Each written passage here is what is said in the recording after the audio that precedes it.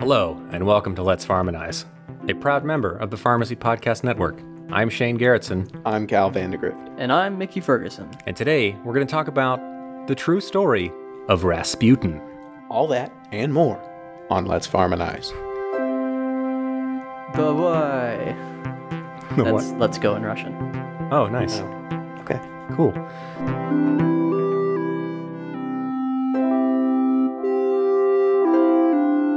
The content of this podcast is not intended to be a substitute for professional medical advice, diagnosis, or treatment. The views and opinions expressed within are those of the authors and speakers themselves and do not necessarily represent any affiliated institution or third party.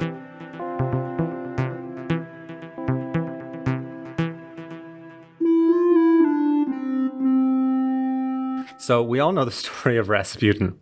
Born to a peasant family in the Siberian village of Pokrovskaya. I need the spelling, but Pokrovskaya is probably correct. You're 99% of the way there. All right. Much of Rasputin's early life remains a mystery, as there wasn't a whole lot of great record keeping back then, especially for those born into poverty. Rasputin married a local girl and had several children, but would frequently go on pilgrimages that would grow longer and cover more distance as he became more and more fanatical with his faith. He became very involved with religious life and developed a reputation as an occultist and a zealot. He abandoned his wife and children and relocated to St. Petersburg, where his reputation as a healer with mystical powers made their way to Tsar Nicholas II and his wife, Alexandra. Alexandra took a particular interest in old Raspy, as his healing powers might come in handy. Do you guys know why? Didn't their child have some sort of... It wasn't anemia, it was the other thing relating to blood. It was hemophilia. Yeah, that's the one I was the other blood disease. thinking of, but didn't know. Yeah, Alexei Romanov had hemophilia, a recessive disease, genetic disease, and it was passed down on the mother's line, and he being the son, he carried it. I don't remember if these were actually related to the Habsburgs at all, but I know the Habsburgs were extremely inbred. Right, they were famously inbred. I don't think so. Yeah, but it doesn't surprise me that any royal line, especially this late in history, is going to be susceptible to recessive trait diseases. Yeah, definitely. So we're going to talk about two physiological oddities of history, this being the first. Alexei Romanov, the young son of Tsar Nicholas and Alexandra, had what's now been identified as hemophilia B. His remains were examined when they were discovered in 2007, and this was determined through genetic testing. One of the great historical, interesting factoids about this whole situation is that they didn't find Alexei and one of the sisters' remains until 2007. So for all these years, it was speculated that Alexei was still alive. And this was like the whole reasoning for the movie Anastasia, was that like one of the sisters they thought was like still alive, living somewhere. My curse made each of them pay, but one little girl got away. Little Anya, beware, Rasputin's away.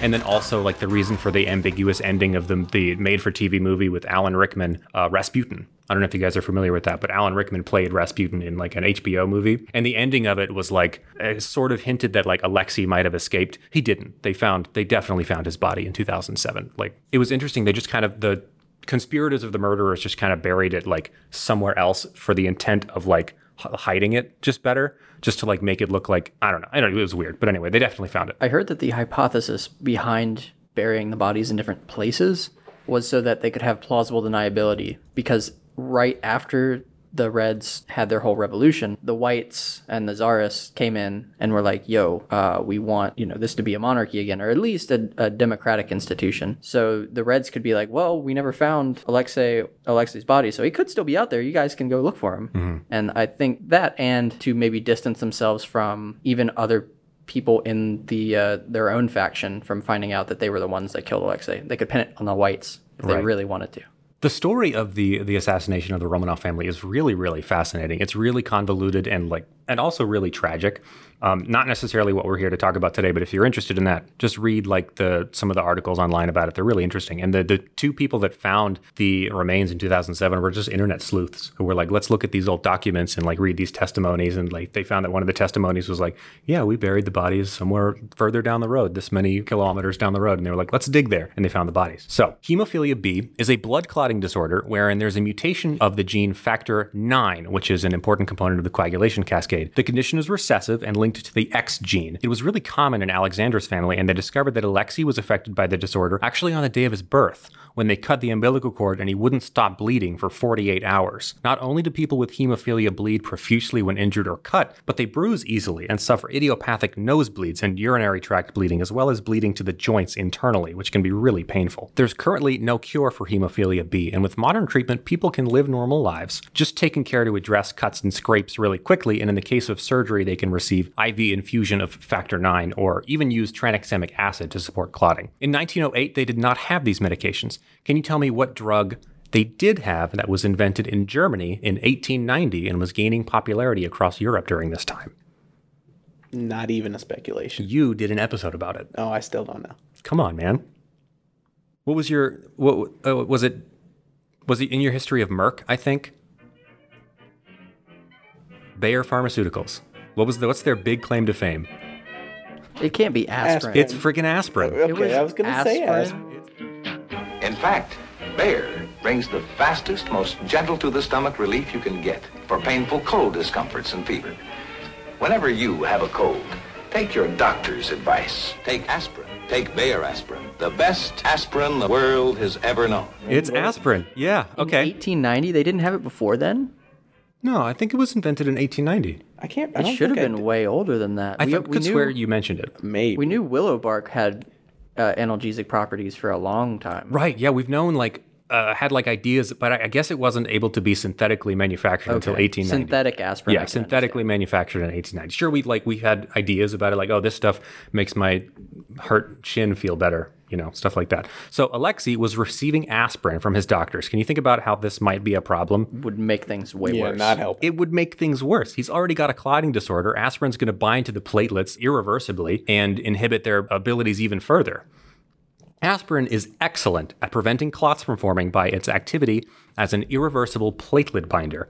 Irreversible meaning it lasts for the lifespan of the platelet, which is about 10 days. So Alexei had two things making his blood very stubborn: lifetime genetic hemophilia, and now an unknown dose of aspirin, probably high and probably not the most well-crafted. This was clearly only making his hemophilia worse, but the royal family doctors didn't realize this, obviously, as the antiplatelet effects weren't really elucidated until the 70s and 80s, somewhere around that time frame. I'm not sure exactly when. But regardless, Alexei, who was 4 years old at the time, was really sick. His hemophilia was quite severe, and he would often even have difficulty walking because of the spontaneous joint bleeds called hemarthrosis, if I'm saying that correctly. Hemarthrosis, that sounds right. And there's photos of him on a 3-wheeled bicycle and sometimes even in a wheelchair due to his condition, just because it was so difficult to move around. Do you mean a tricycle? I mean, I guess, yeah, a tricycle. Sure. It bears more resemblance to a bicycle, though.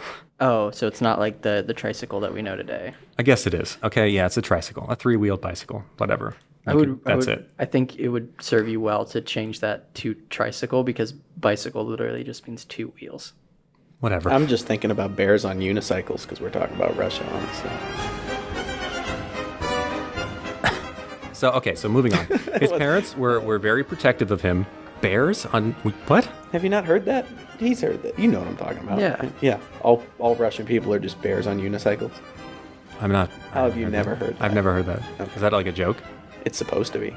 Oh, okay. It's just about stereotypes. It's just a stereotype. I'm just being racist towards Because Russians because Mickey's in the room. a lot of Russian people who are really artsy go into the circus, and there are bears in Russia. So Bears can ride unicycles. Yeah, there's a lot of famous Russian trapeze artists and circus people. I can't remember any of them because it's not my jam. But I know So it's in a short, thing. I'm just an a-hole. That's what it is. Okay. Yeah. So back to Alexei Romanov. His parents were very, very protective of him. When Alexander summoned Rasputin to the royal palace, being very superstitious and hating modern medicine, the first thing Rasputin did was forbid the royal doctors from continuing to give him any medicine, including aspirin.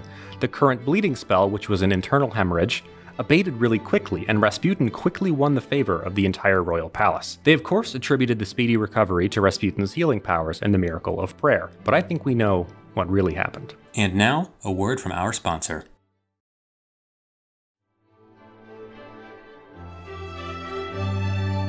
On to the second physiological oddity, Rasputin himself. Before we get to that, I must make you aware that people do not like Rasputin. Except for Mickey. Mickey loves Rasputin. Excuse me. Mickey, what's your opinion of Rasputin? I think you kind of... it's really hard to say whether or not he was just a charlatan or if he was literally just mad. What we would call mentally disturbed at this, probably a few years ago. I'm going with the latter. I don't know what the PC term for what Rasputin was because I don't have a diagnosis for him. He was unhygienic though. Like I know there's stories of like him just leaving food in his beard. And he was dirty. Everyone in this era is unhygienic. No, but like especially people disliked him because he was unhygienic. I read some of the Felix Yusupov's memoir, and he would talk about like how gross and dirty he was, but at the same time, really sexy and charismatic. It's like those guys that play in like grunge bands that like never take care of themselves, and I know exactly what you're talking about. Like the Big Lebowski types. Yeah. They're all like Rasputins. Yeah. Basically. And he was like big and tall too. And he was like a serious womanizer, but we'll get to that. So he's got the royal family in his pocket, and with this comes a new title, the Royal Lamplighter, and even a new name, which was just Rasputin New. That's the best he could come up with. I hate that. Rasputin was a very controversial figure and no stranger to corruption. Did he just be like, I deserve a name change? New Rasputin. Basically, the translation is literally just Rasputin New. So it's Novo Rasputin, or is it Rasputin Novo? Or I think it's the second one. Rasputin Novo? That's so weird. It is weird. I'm sorry. That's like even by Rasputin I can look it up real quick weird. to check. Rasputin's new name. Rasputin Novi. N-O-V-I-Y. Yeah, no. Okay. Yeah, that's same family. It's just Rasputin New. Weird dude. Okay. He was famous for accepting bribes and sexual favors in exchange for prayers and his mystical counsel. This made the nobility really angry. They thought he made them all look bad and thought he was exerting influence on the Tsar, which he was. There were even rumors at the time that Rasputin was having an affair with the Tsar's wife, although historians today tend to dispute that fact. But if you listen to Boney M's song, Rasputin, you know that song? Yeah. Ra, ra, Rasputin. Get copyright striked. We're going to put that song in the podcast. Oh, no, do it. That way we don't have to listen to that rendition.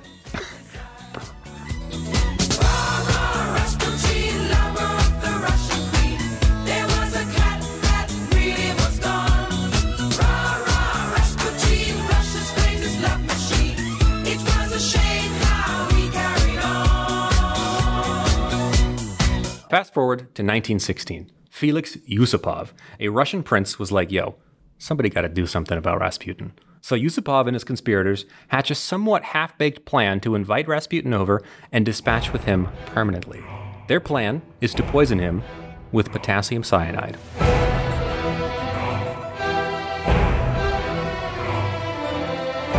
Potassium cyanide is pretty infamous. It's been used in many successful and failed high-profile assassinations and murders throughout history, from Hitler to the Tylenol murders, and many more. Rasputin is just another name in a list associated with this deadly poison. Cyanide exhibits its toxic properties by interrupting the electron transport chain, which is responsible for cellular respiration. Specifically, cyanide binds irreversibly to the ferric ion in cytochrome C oxidase. This stops the electron transport chain at step 3 of 5 steps. Without ETC, you got no ATP. Remember that. This results in difficulty breathing, headache, confusion, seizure, loss of consciousness, and eventually cardiac arrest. Back to Yusupov. Yusupov befriends Rasputin, knowing that he's going to use this friendship to take advantage of Rasputin and eventually take him out. He seeks out Rasputin's counsel. They have lots of drinking wine and tea sessions together. Yusupov even plays guitar and sings for Rasputin, which Rasputin loves. Rasputin was very charismatic. Even his enemies acknowledged this. Here's an excerpt from a testimony from Prince Yusupov himself about Rasputin.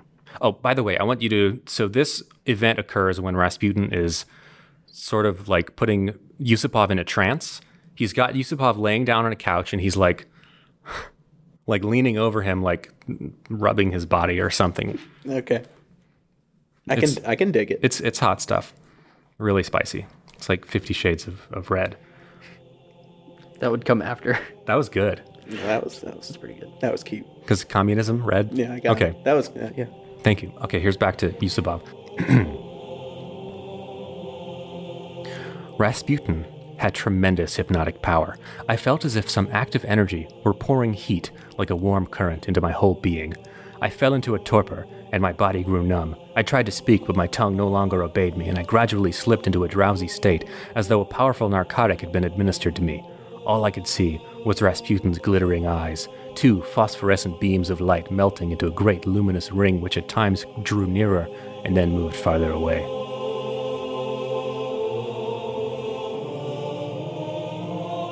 Finally, the fateful day arrives. Yusupov has a somewhat elaborate plan to get Rasputin in the basement of his palace, where they've staged the room to look like there was recently a quiet dinner party. So I've simultaneously called this plan half-baked and elaborate. He put a ton of effort into decorating the basement to look like halfway through a party. But they didn't have any plan afterwards on what to do with the body or how exactly to even kill him if the poison failed. So he put a lot of effort into the decor and the flair, but then nothing into the actual execution. He got the details right. Yeah. He was over analyzing the details without, figuring out the second half. He had his servants move all this furniture and decorate this basement, and they brought this really nice ebony desk drawer thing, and he keeps talking about it in the memoir. He was like, Rasputin was fascinated by my ebony armoire. And I'm like, come on, let's move on. Hey, that would have been a real pretty penny back in the day. I'm sure it was, yeah. Just shipping ebony all the way up to St. Petersburg. That's true. Not cheap. And on the point of this was a half-baked plan, how good was toxicology at this time? Could they tell if someone had been poisoned with potassium cyanide back then? They could. In the autopsy, they actually, and I'll get to that. Actually, I don't know if I mentioned this, but they did not detect any cyanide in the autopsy. Well, he wasn't, I don't want to spoil it, but he wasn't killed with cyanide, right? I thought he was shot. But if he drank something with cyanide, that would show up. Let me keep going, and then I'll open it up. You guys, these are good questions, though. Let me keep going. Okay. They even have music playing upstairs to sell the effect, specifically Yankee Doodle on repeat. I don't know why, but that's mentioned in the memoir. They're Yankee Doodle is playing upstairs. Are you serious? I'm serious, yeah, it was Yankee Doodle. It sounds like my own personal version of hell. 1910s, that was a bop back in the day. It really was, For 140 years, it was such a bop. Yankee Doodle, doodle, doo, Yankee Doodle dandy. All the lassies are so smart and sweet as sugar candy. So a physician who was one of the co-conspirators sprinkles cyanide in the cakes and in the wine glasses, and the amount is unclear, but the doctor says it's enough to kill several men. The LD-100, not the LD-50, the LD-100, which is the dose at which 100% of people ingesting the drug will die, for potassium cyanide is 300 to 400 milligrams, which is a pretty small, pretty low LD-100. We can assume that there's probably a gram or so of potassium cyanide sprinkled throughout all the cakes and the wine glasses. Yusupov sits across from Rasputin and watches as Rasputin eats cake after cake and drinks several glasses of poisoned wine, and nothing happens. Yusupov is flabbergasted, so he goes upstairs and tells his cronies that they need a new plan. One of his boys says, let's just jump him and choke him out. Yusupov says, nah, somebody get me a Glock, I'm finna gat this fool. So he goes back down and he shoots Rasputin in the chest. The boys hear the shot and go rushing in and accidentally turn off the lights as they enter. This actually happened. It was depicted in Yusupov's memoir. So many things go wrong during this whole escapade. It's like a slapstick comedy. So a few minutes later, after Rasputin falls down dead, he gets back up and starts fighting them and manages to escape from the palace and run across the courtyard because they left the door unlocked. There, they shoot him again, several more times until he is dead, and then they throw his body into the river.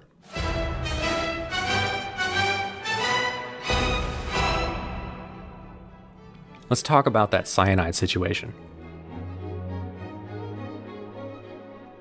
Earlier I mentioned that cyanide inhibits the electron transport chain. Potassium cyanide itself isn't what binds to the iron, thus inhibiting cytochrome C oxidase. So Rasputin is presumed to have the ETC powering his cells with ATP, like any human, so how did he survive ingesting enough poison to kill several men? One of the theories relies on presumed chemical qualities of cyanide and the assumption that cyanide is activated by stomach acid. It is rumored that Rasputin suffered from achlorhydria, or the inability to produce hydrochloric acid in the stomach. The hydrochloric acid would be the hydrogen donator, activating the potassium cyanide and enabling the nitrile ion to do its dirty deed. The problem with this theory is that it just is not true.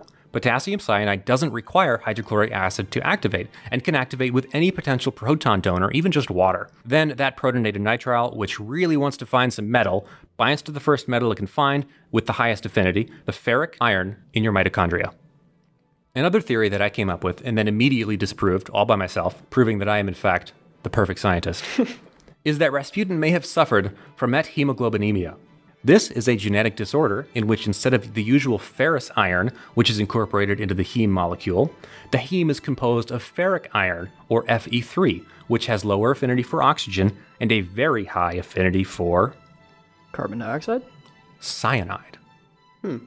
So, this may have, in theory, given Rasputin slight resistance to cyanide poisoning, with the cyanide binding not to the ferric in the mitochondria, but to the ferric in his red blood cells, where it would be processed and excreted by the kidneys. The problem with this is that if his red blood cells had enough ferric iron to bind to all the cyanide, he'd have no way to distribute oxygen in his blood. Another sign of severe methemoglobinemia is cyanosis, which is evidenced by the Fugate family, a family in Kentucky in the mid-1800s, who gained some fame for the oddity of their blue skin caused by chronic cyanosis. Nowhere is it described that Rasputin ever had blue skin.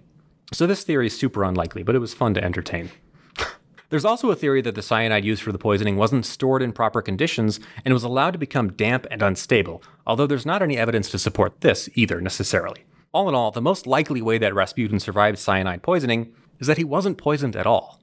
If you read Yusupov's memoir, which I read parts of it, it reads like a glamorous and exaggerated adventure spy novel. Yusupov could have fabricated the story about the cyanide poisoning to accentuate Rasputin's evilness and invincibility. When Rasputin rises from the grave after having been shot the first time, Yusupov likens this reincarnation to having been fueled by the pure evilness that is Rasputin. It's also entirely possible that the doctor got cold feet and supplied fake cyanide, as he did testify in a later report. However, this testimony could have been falsified to prove his own innocence. The whole story is just a little too dramatic for me to believe, and there's no plausible reason for Rasputin to have been able to genuinely survive cyanide poisoning. What do you guys think? What do you think is the most plausible explanation?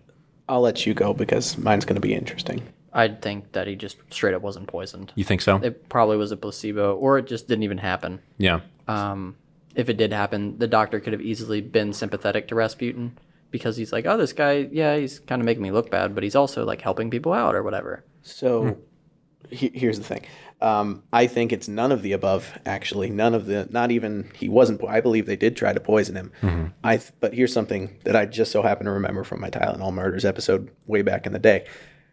When plants are presented with high levels of cyanide environmentally, do you know how they clear it? Plants? They produce ribose, which is a sugar. What they sprinkled into Rasputin's food and drink, cake and wine, all always contain high levels of sugar. Sugar actually deactivates cyanide in the body as a toxic metabolite.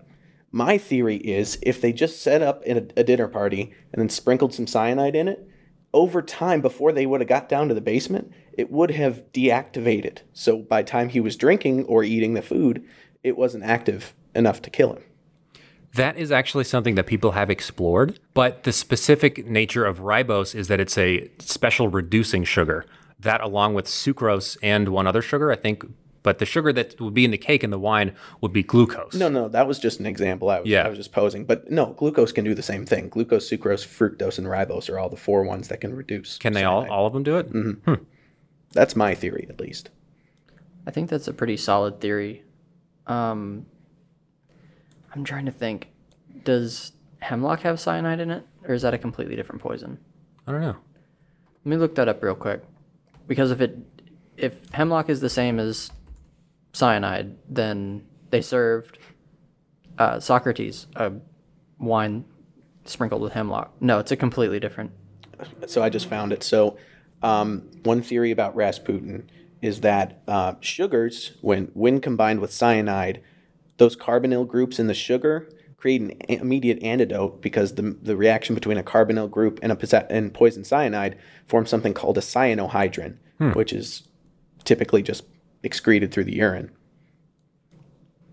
Interesting. Okay. Yeah, that's actually really good input, Cal. I did not even consider that. That's pretty solid. What can I say? 1 out of every 10 times I get something close to accurate. Oh, when you're right, you're really right. I don't know. I feel like, that's my top theory because that's what I was thinking the whole time you were talking about the theories. But if I had to choose another one, I would say they probably were just...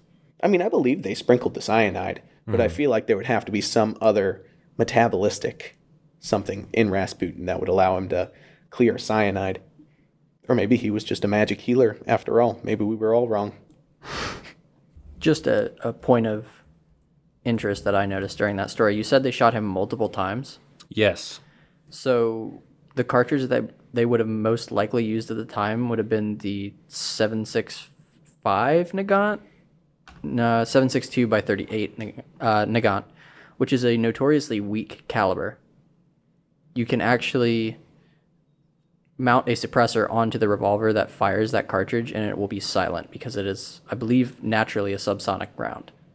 I'm honestly shocked that they even got multiple rounds out of a Nagant, because those things were terrible for locking and jamming. Yes, the rimmed cartridges in revolvers were not very good for reliability. Let's gunmanize.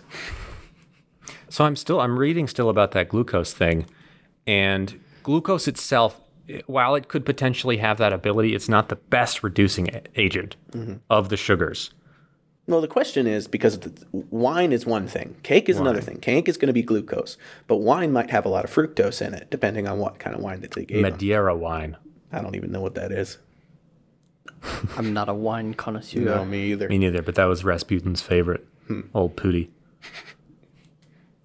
So this even touches on that, but it says, however, as yet glucose on its own is not an officially acknowledged antidote to cyanide poisoning. So it's definitely another possibility, especially if they wouldn't necessarily be deactivated in the cake, but perhaps when he ingested them both at the same time, and it's all like, swirling around and frothing because he like got up and started dancing.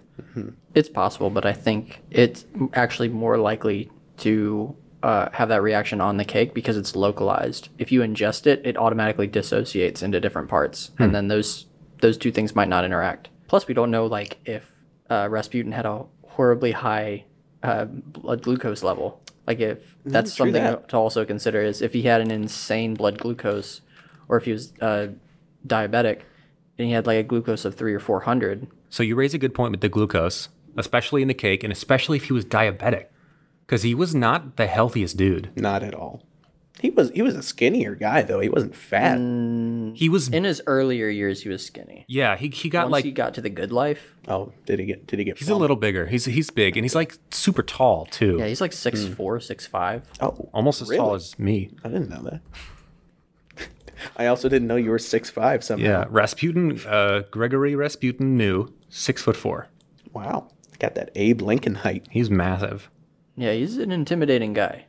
And at this point in time, when he was killed, he was at the age of 47. So after decades of poor diet and lots of wine, he was quite a drinker. I think he could definitely have developed type 2 diabetes at this point. Anyone of status in Russia in that time was a heavy drinker. Yeah. Because I believe it was actually for a couple hundred years, the crown actually had a monopoly on the production of vodka. And that's what most people drank was vodka because it kept really well. You didn't have to refrigerate it, and you could use it for other things like what distilling it and disinfecting wounds. What if his liver was cirrhotic? They couldn't.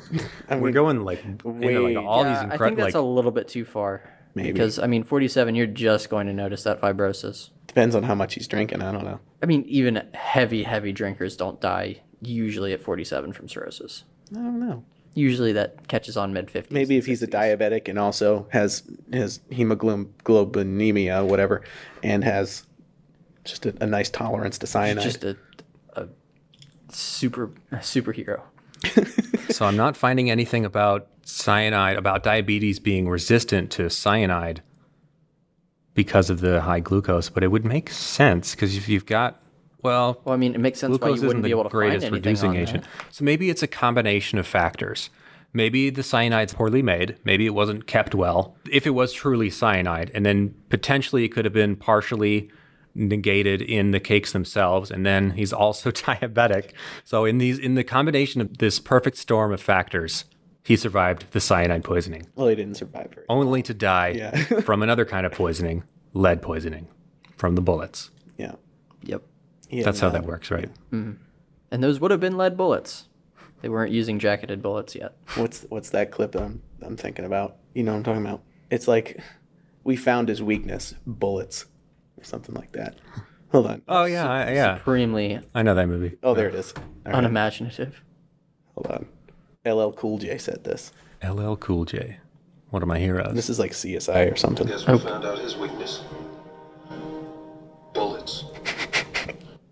That's exactly what they said after they shot him. That's Yeah. what Felix Yusupov said. Yeah. Say it with a Russian accent. Looks like we found out his one weakness. Bullets. That's exactly what Felix Yusupov has in his memoir. Yeah. That's the last line of the memoir. Maybe some can outsmart me. Perhaps. But no one can outrun Bullet. Did Yusupov get in trouble for murdering this guy, by the way? No, he lived until like the age of 80 and died in like Paris, Unbelievable. just on like permanent vacation. Well, I mean, people hated Rasputin. Well, I mean, for fair And then they went reason. and they killed the whole Romanov family. Yeah. And then the communists took That's over. a whole nother story. people really didn't like them either. Which doesn't make any sense because Tsar Nicholas was played by Ian McKellen in the movie, and he's a cool guy. Rasputin can't be that bad then. You said Rasputin was played by Alan Rickman, yeah. Alan Rickman. I don't know who. Is that the guy? You don't know who That's Alan Rickman is? Harry Potter. Yeah, he plays Harry Potter. I knew it. Yeah, Yeah, he is Harry Potter. that's him. He's Daniel Radcliffe. You know Alan Rickman, right? He's Snape, right? Yeah, he's Snape. Okay, I thought so. Oh. I don't know names of actors. I've seen one half of the first Harry Potter movie, That's and I just... laughed so bad that Sophia made me turn it off. So this was recent. Yeah, I've never seen Harry Potter. I never read the books. Never, none of that. Too busy cleaning dishes in the restaurant at 13. Too busy watching the Cubs lose. Thanks for listening. You can follow us on Instagram, Facebook, or Twitter to keep up with our episodes and content. And special thanks to Kelly Kerr for making our music.